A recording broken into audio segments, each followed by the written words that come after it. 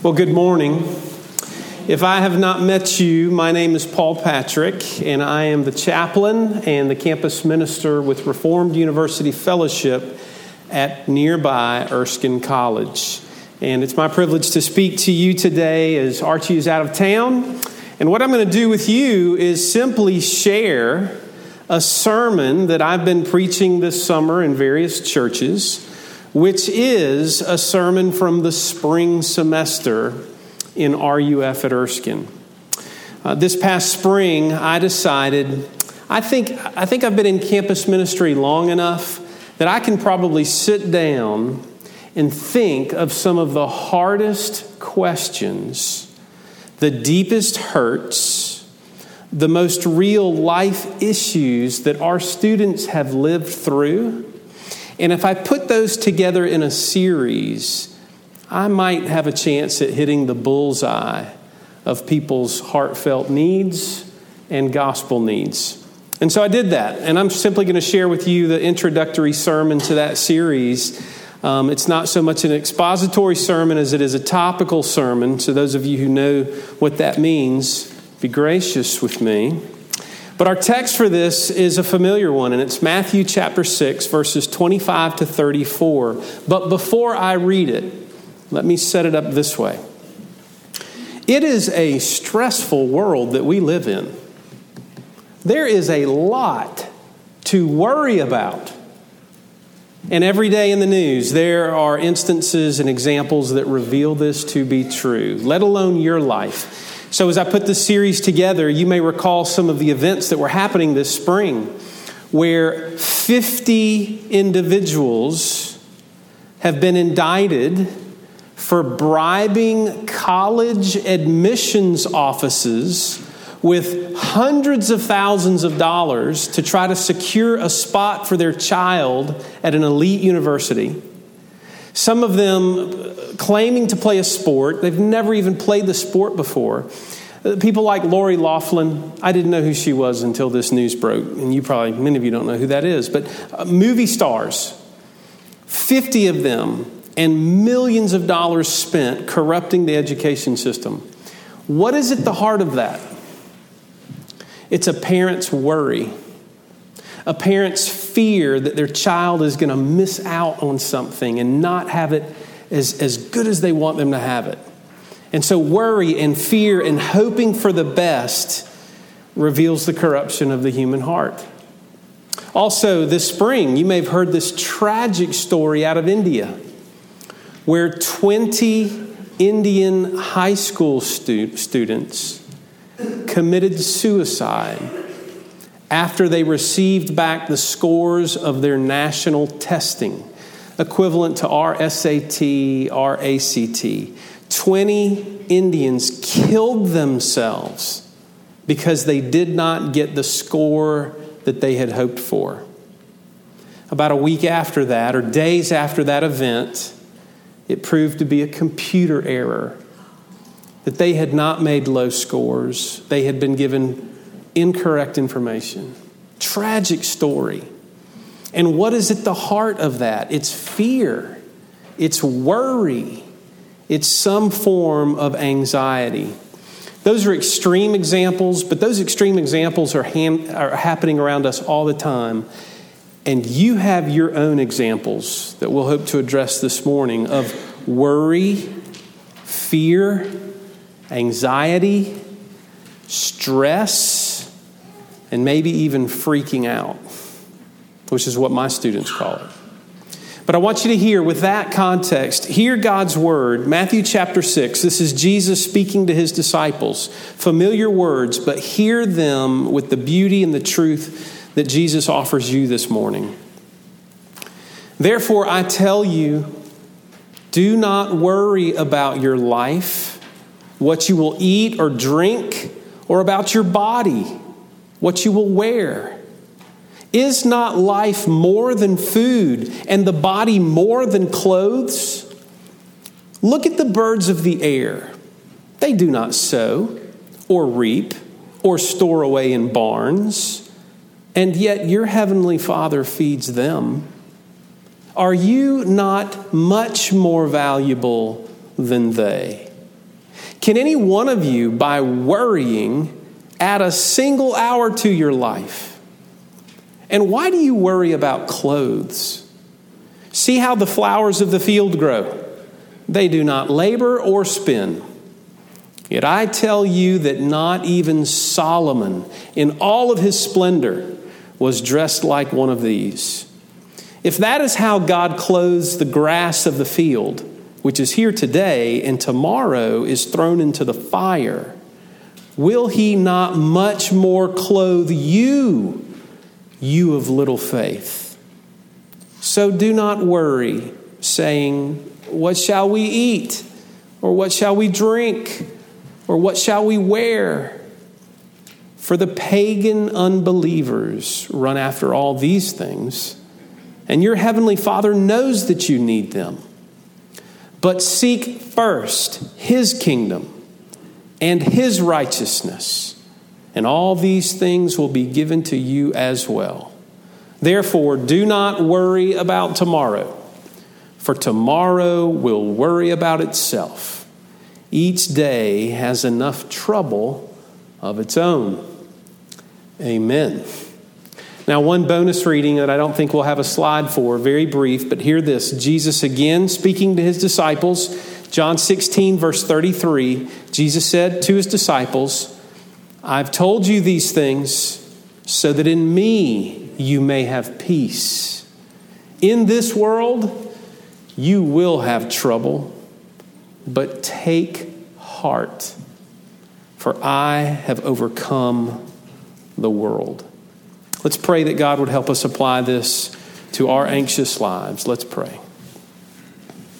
Lord, would you be the calmer of our anxious hearts? Would you, either for the first time or the 100th time, would you make known to your people, to each of us individually, that there is a great peace to be found in you when we trust your word and your promises. Help us to know those. Help us this morning to hold on to those. We ask and we pray in Jesus' name. Amen. So anxiety, worry, fear, stress, freaking out. You have your own examples and I have mine. Having done campus ministry for the number of years that I've done it, I think I'm beginning my 17th fall in campus ministry this fall. And this is an anxious time of the year, isn't it? As we prepare to go back to school, you've got to go buy the note cards, the pens, the notebooks, the pencils, all the shopping list. Some of you are preparing to send students off to college. We're living that stress right now as well. There's plenty to be anxious about. But having done campus ministry this number of years, I have a number of graduates who are now married, having children, raising children. And thanks to social media and Facebook, I get to quietly watch how it's going. I get to see some of the real life instances of stress and difficulty and anxiety.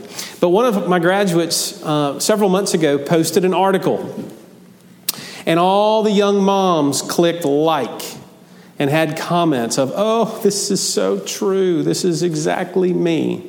And so I read it and I thought, you know what? I don't know that there's anything that sums up anxiety in everyday life better than this. So I'm going to share this article for you. It's titled, My Anxiety Makes Me Feel Like I Fail Over and Over Again. See if this resonates with your heart or if it doesn't. She says, I'm so tired of trying so hard. Hey, honey, why don't you come and just sit down and relax a little? My husband asked as I was rummaging around in the kitchen cabinets. I huffed under my breath at him. I can't. I just can't, I replied. There's just too much to do. So much that you can't come and sit down with me for 5 minutes. My husband pushed a little bit harder. I smacked the washcloth down on the counter and whipped around at him.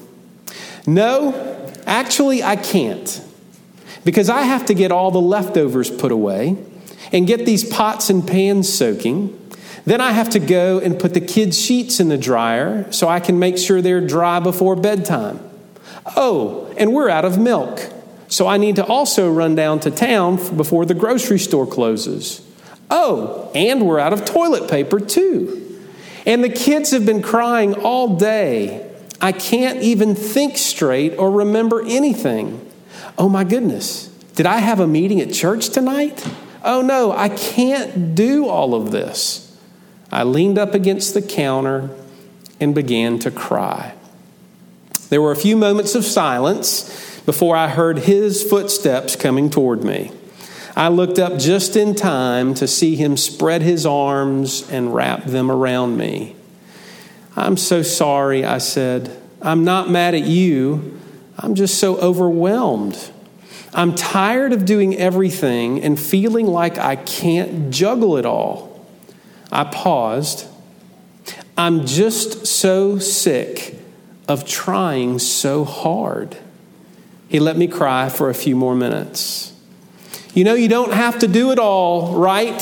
He said. It's all going to still be here tomorrow. Let's just leave some of it and we can get it in the morning, he said. But that's just the thing. It's all going to be here again tomorrow. It's never ending. I can't keep up. And I cried some more. My husband looked me in the eyes. You go and switch out the laundry and just go take a few minutes and be by yourself. Take a few deep breaths. Take half of your anxiety pill if you need it. I'll finish up the dishes and we can put the kids to bed and then we can sit for a bit. And that was it. I was just done. Have you ever felt this way, ladies and mothers, she says. Please tell me I'm not alone. You see, here's the thing. I'm overwhelmed enough as it is as the woman of our household. I just don't feel like I can always keep up. But add my anxiety into the mix, and you've got the recipe for a hot mess, she says. And after years of trying so hard, I've become tired of trying so hard, and I can't do it anymore. I'm now learning to ask for help. I'm learning to accept help. I'm learning how to manage my anxiety with prayer and Xanax, she says. I'm figuring out what my limits are and when to just let things be undone. I'm recognizing when I need to slow down and just be with my family. But most importantly, I'm learning how to say no to myself and to my demands of myself. Not to allowing myself to try so hard, because when I try that hard, I fall even harder. And I'm tired of falling. Aren't you? I'm told that resonates with people in their households and their real life experiences. You have your own experiences. We have our own everyday life experiences that can work anxiety, that work stress, that can work fear, that can make us fret, and that can undo us. And this morning, the great news, the beautiful news that God would have you hear from His Word is that Jesus cares about all those small matters of your heart that you're even embarrassed to mention or make known to others because they seem so small and petty to you. But they're big enough to undo you, to unravel you. And Jesus, in this account from Matthew chapter 6, He graciously itemizes the categories that we tend to worry about in everyday life. You're worrying about drink, worried about food. Consider the flowers of the field. Have you not noticed how beautifully decorated they are? And you were created in the image of God, in His likeness. Do you think He's going to forsake you and neglect you? It's a powerful reminder to our fears, our worries, and our anxieties. But I have my list from the year, just like you could produce your own. Those real life experiences of doctor's appointments, diagnosis, disease, therapy, School tests, papers, exams, college admissions. Even getting a prom dress can be stressful.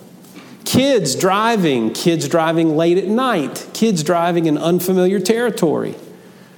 The thought of retirement and savings and finances and college tuition, cars and maintenance and repairs, home maintenance, home repairs, home improvements, your job, your work, your profession, your performance.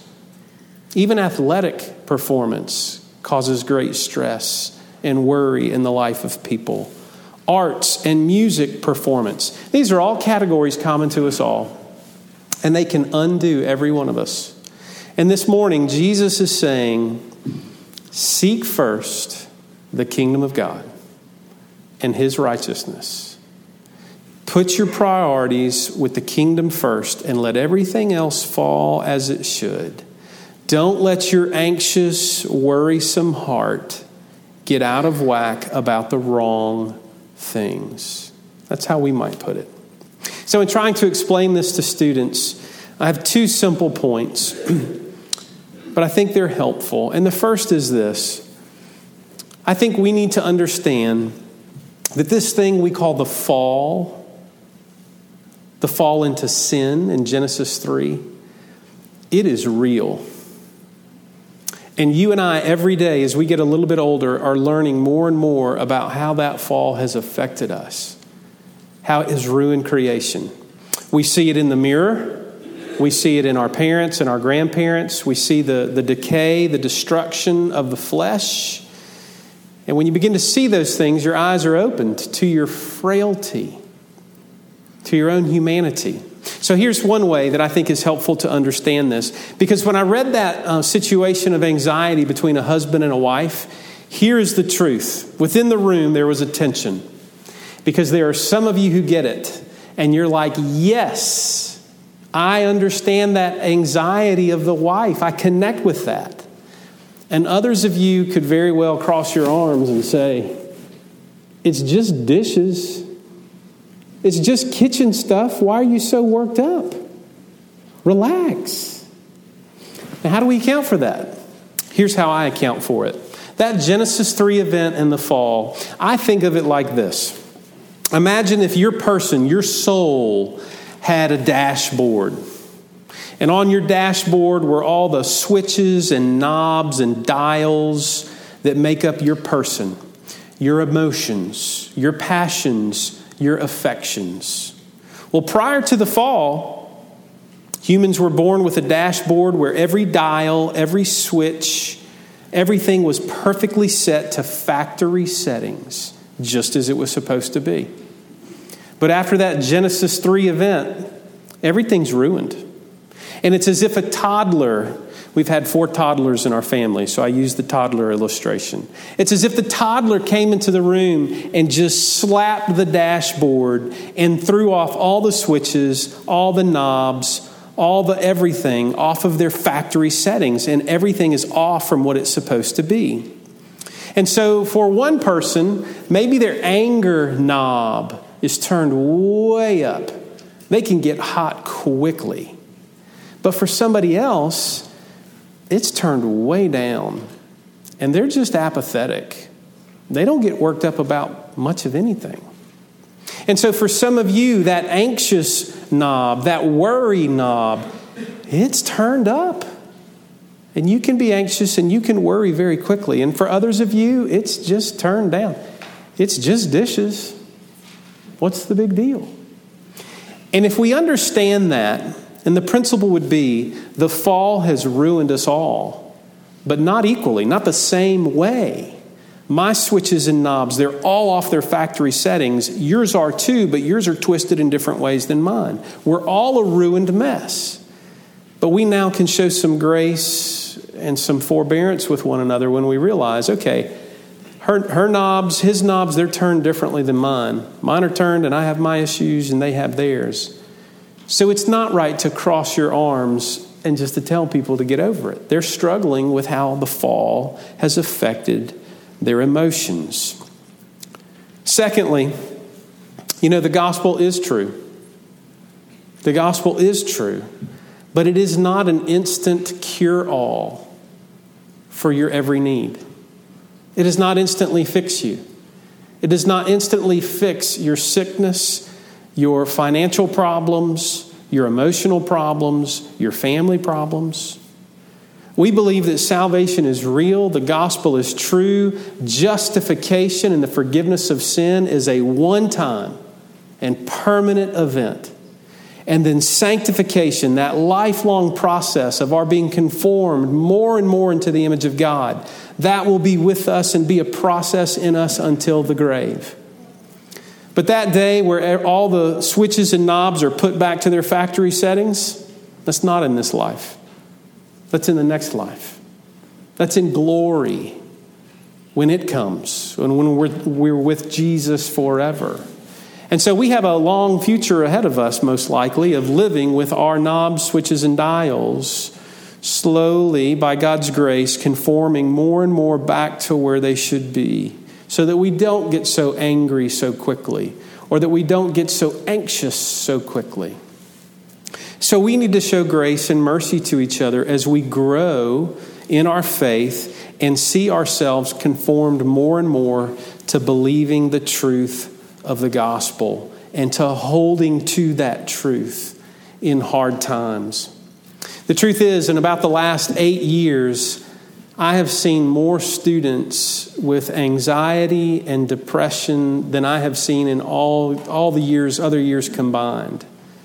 It is remarkable, the upswing of students who are struggling with anxiety and depression. And we all understand anxiety as students. Strangely, this week, I turned 49 next month. This week, I had a dream that I was in college, and it was finals week, and I had 2 papers I had to write, and a deadline, and suddenly the deadline was upon me, and I had written nothing. And the teacher came to me in my dream and said, "You've got 1 hour. I'm going to give you 1 hour to write both papers." And so in my dream, I'm outlining a paper. And I have 2 points, and I remember what they were. They were absurd. It was that the dog is good and the dog is blue. Those were my 2 points to my paper. And that's when I woke up. And I woke up with a sense of, I got to fall back asleep and write that paper. I've only got an hour. And I wanted to go back to sleep to go to work. Almost 49 years old, still feel the pressure and the stress of anxiety. And you do that. Some of you have sports dreams. I'll still dream about old sports days. We're an anxious mess. We're worked up about small things. About 2 years ago, I had a student come to me. About 3 years ago, the student came to me. Fine young man. Smart young man. Baseball player. A product of the Presbyterian Church in America. And he came to me and told me something I had no clue that was going on. He said, "Paul, I'm struggling with anxiety and depression in a way that I'm paralyzed. I can't perform, I can't function." And at that point in my life, I did not have a category personally for what he was talking about. So I said, "Explain to me, help me understand how you feel." And he said, "I can't walk into a room without, before I enter the doors, rehearsing in my mind, almost panicking, who is going to be in there? Are they going to like me? Am I going to measure up?" He said, "I can't go to the dining hall. I can't go to the gym. I can't go to class. I can't go to the library without these thoughts racing through my mind and this anxiety that begins to work up in me." And I thought, there's a part of me, I didn't say it out loud, but that Paul Patrick at that time would have said, just quit thinking that way. Just stop. So we continued to meet. About a year ago, I had the privilege of marrying him to his wife. And about 6 months into his marriage, I followed up with him. And I said, "How are things going?" He said, "It's still there." He said, "I've got a wife. She loves me. Our relationship is great." But he said, "One of the things you told us in premarital counseling is true, which was you take yourself into your marriage and all your baggage with you." He said, "Yeah, we found that to be true. I'm struggling with it." But he said, "I found some help. And this is the point in my telling you this story. He said, I have a professor who's a counselor in seminary. He's now a seminary student. And he said that counselor has the exact same issue that I do. And he shared with me what has worked for him to battle anxiety. And so I said, what is it? And he said, it's simple. He says, you have to push back on those lies when they're racing through your mind with gospel truth. You've got to push back on it. And you've got to say, this is what I believe. Before I walk into a room and feel judged and belittled and condemned, I've got to remind myself that I'm a child of the Most High God who smiles with affection over my forgiven sins and my trust in the Lord Jesus Christ. He said that is the most success I've had in rethinking those bad thoughts. Tim Keller says that anxiety is the static of the heart. Who sits around and watches static on a TV? Well, we used to when we were kids for a few minutes. Nobody. The static makes no sense. It's a distraction. There's no clear picture. And that's how anxiety is to our thinking and how it is to our hearts. But what my student taught me and reminded me is this. You've got to be able to push back on unbelief with truth. And you can only do that if you know truth. So how much more important is it that you saturate yourself with truth? That you are equipped and armed with how to push back on unbelief, with fear, with doubt, and with anxiety. How can you push back on those with truth? And can we pause and think about that for a moment? How much more important then is Archie's preaching to us weekly as we gather here? That's when we get exposed to truth that we can then apply to our sinful hearts throughout the week to chase away the unbelief. I tell my students, how much more important is it as a student to get connected to a church, to take up and read the scriptures on your own, because you need to be armed and equipped. You need to take hold of the truth so that you can use it in your life against your worry, your fear, and your anxiety. Thirdly, and lastly, I'll say this.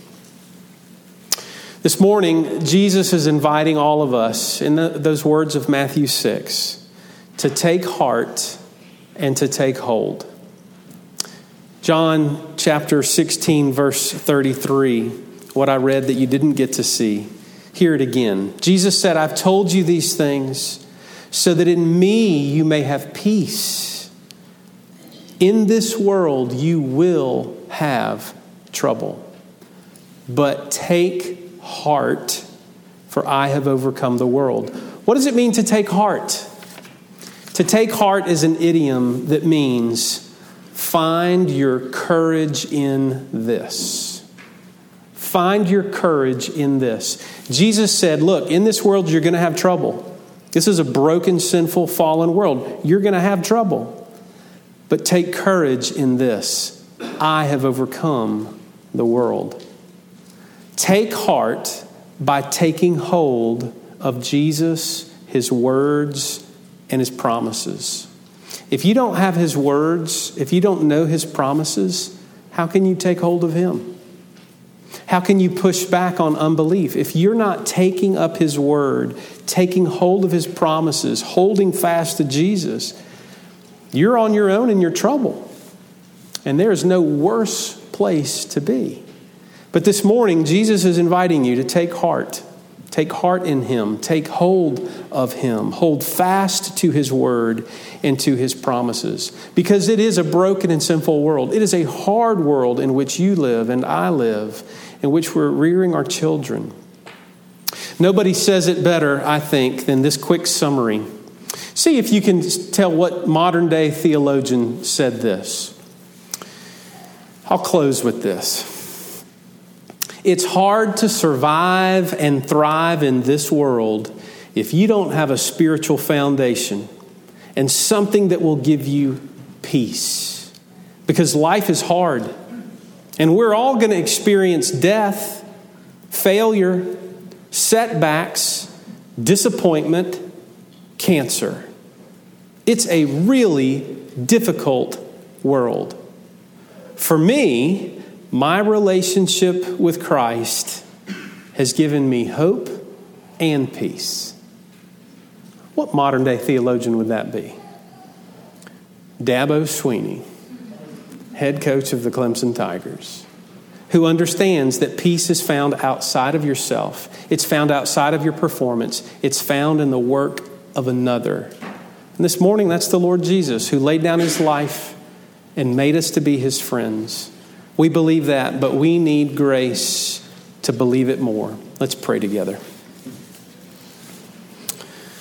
Our Father in heaven, we thank you that you have not left us in our worry and our fear to wallow by ourselves.